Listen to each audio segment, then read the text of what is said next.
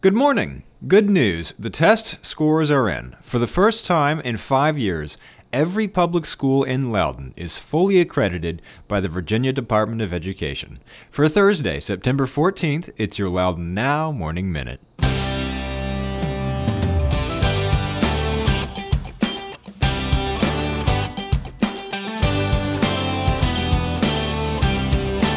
Hi, this is Surf from Music Planet Radio, and I hope to see you on September 16th for Benefit Loudoun, the music festival raising awareness and money for nonprofits here in Loudoun County. This free festival goes from 3 to 8. Experience great local artists like Juliana McDowell, Frayed Knots, Big Bad Juju, Todd Wright, and Drumfish, plus emerging artists from the Half King Studios. I'm emceeing this year's Benefit Loudoun Festival at the Village of Leesburg. That's the Wegman Shopping Center. Come on by. We'd love to see you this Saturday. Let's all be part of Benefit Loudoun. Thanks for being with us. I'm Rent Screen.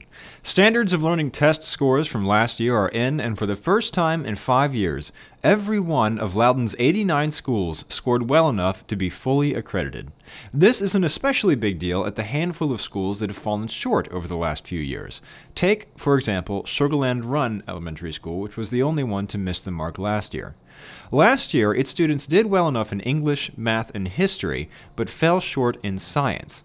The state standard is that 70% of your students have to pass the science SOL. Only 63% passed that SOL at Sugar Land Run. That earned them accreditation with warning. The school worked with education coaches from the State Department of Education and got more support from the school system's instructional staff. They looked over lesson plans, observed classrooms and student work, and coached the school's teachers and principal.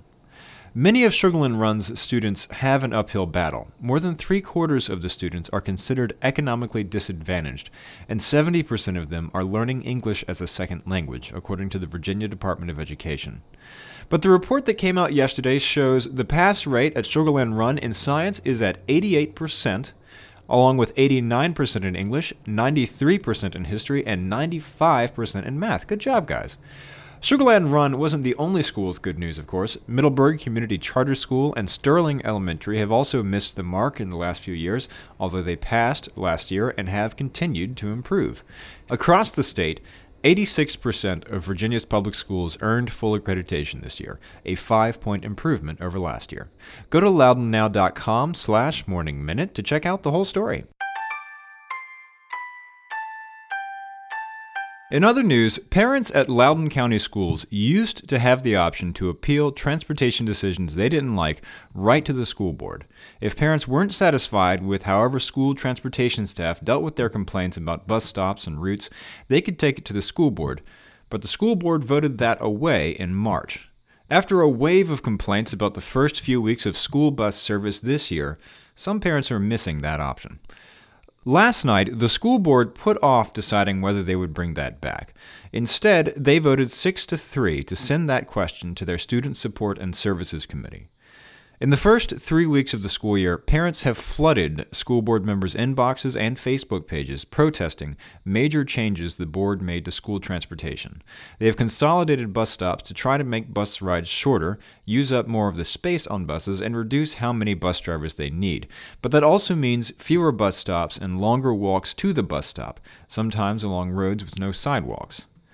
The board members in favor of bringing the old policy back, like Eric DeKinnip and Jill Turgeon, said the process of sending an idea to committee and back takes too long while students are in danger. The people who voted to send it to committee, like Eric Hornberger and Chairman Jeff Morris, say it's important that the policy be written in a way that the board can actually follow. Chair Morris said if the well over 1,000 parents who've complained in the past 3 weeks went to the school board, it would be unmanageable. And school board member Debbie Rose said school staff are researching ways to improve bus service and said she wants to give them a chance to address every concern. She said the transportation department has already made hundreds of changes since the start of the school year. And board member Tom Marshall both voted against sending it to committee and said he will vote against changing the policy back. He said school board members do not have the expertise to decide what makes a safe bus route. And Chair Morse said transportation staff have done a good job.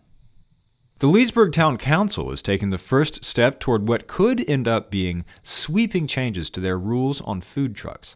They voted to start the process of changing the zoning ordinance and town code to allow food trucks as a temporary use on private property throughout town.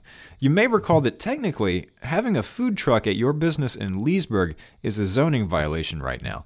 To legally get a food truck at, say, your brewery, you need a special event permit, which I guess just means I've had a couple of outlaw Thai meals over at Loudon Brewing Company. At first, the council was going to consider allowing food trucks only at microbreweries, but on the advice of the town attorney, Barbara Notar, they are instead considering allowing them on any private property. That opens up the possibility of food trucks at businesses, parking lots, and even homes. This process still needs to go through public hearings at both the Planning Commission and Town Council before the council takes a vote, which is still months away. And Loudoun County knows how to draw a crowd. The county held on to its third-place spot for tourism spending in the state last year. This is according to data released by the U.S. Travel Association. Tourism in Loudoun last year made for almost $1.7 billion in travel spending. The tourism industry in Loudoun supported more than 17,000 jobs and paid $665 million in wages. Loudoun ranks behind Arlington and Fairfax, both of which generated more than $3 billion in tourism impact, but ahead of Virginia Beach and Henrico County.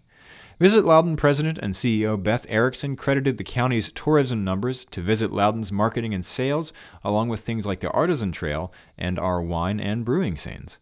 Get the full story on this and all these stories over at loudounnow.com. On today's calendar, it's Trivia Night at Blend Coffee Bar in Ashburn. It runs for 4 rounds from 7:30 p.m. to 9. First and second place get prizes. Get the details on this event and check out the rest of the events calendar at getoutloudon.com. And if you like the Morning Minute, subscribe wherever you get your podcasts, and it'll be waiting for you there in the morning. Okay, have a great day.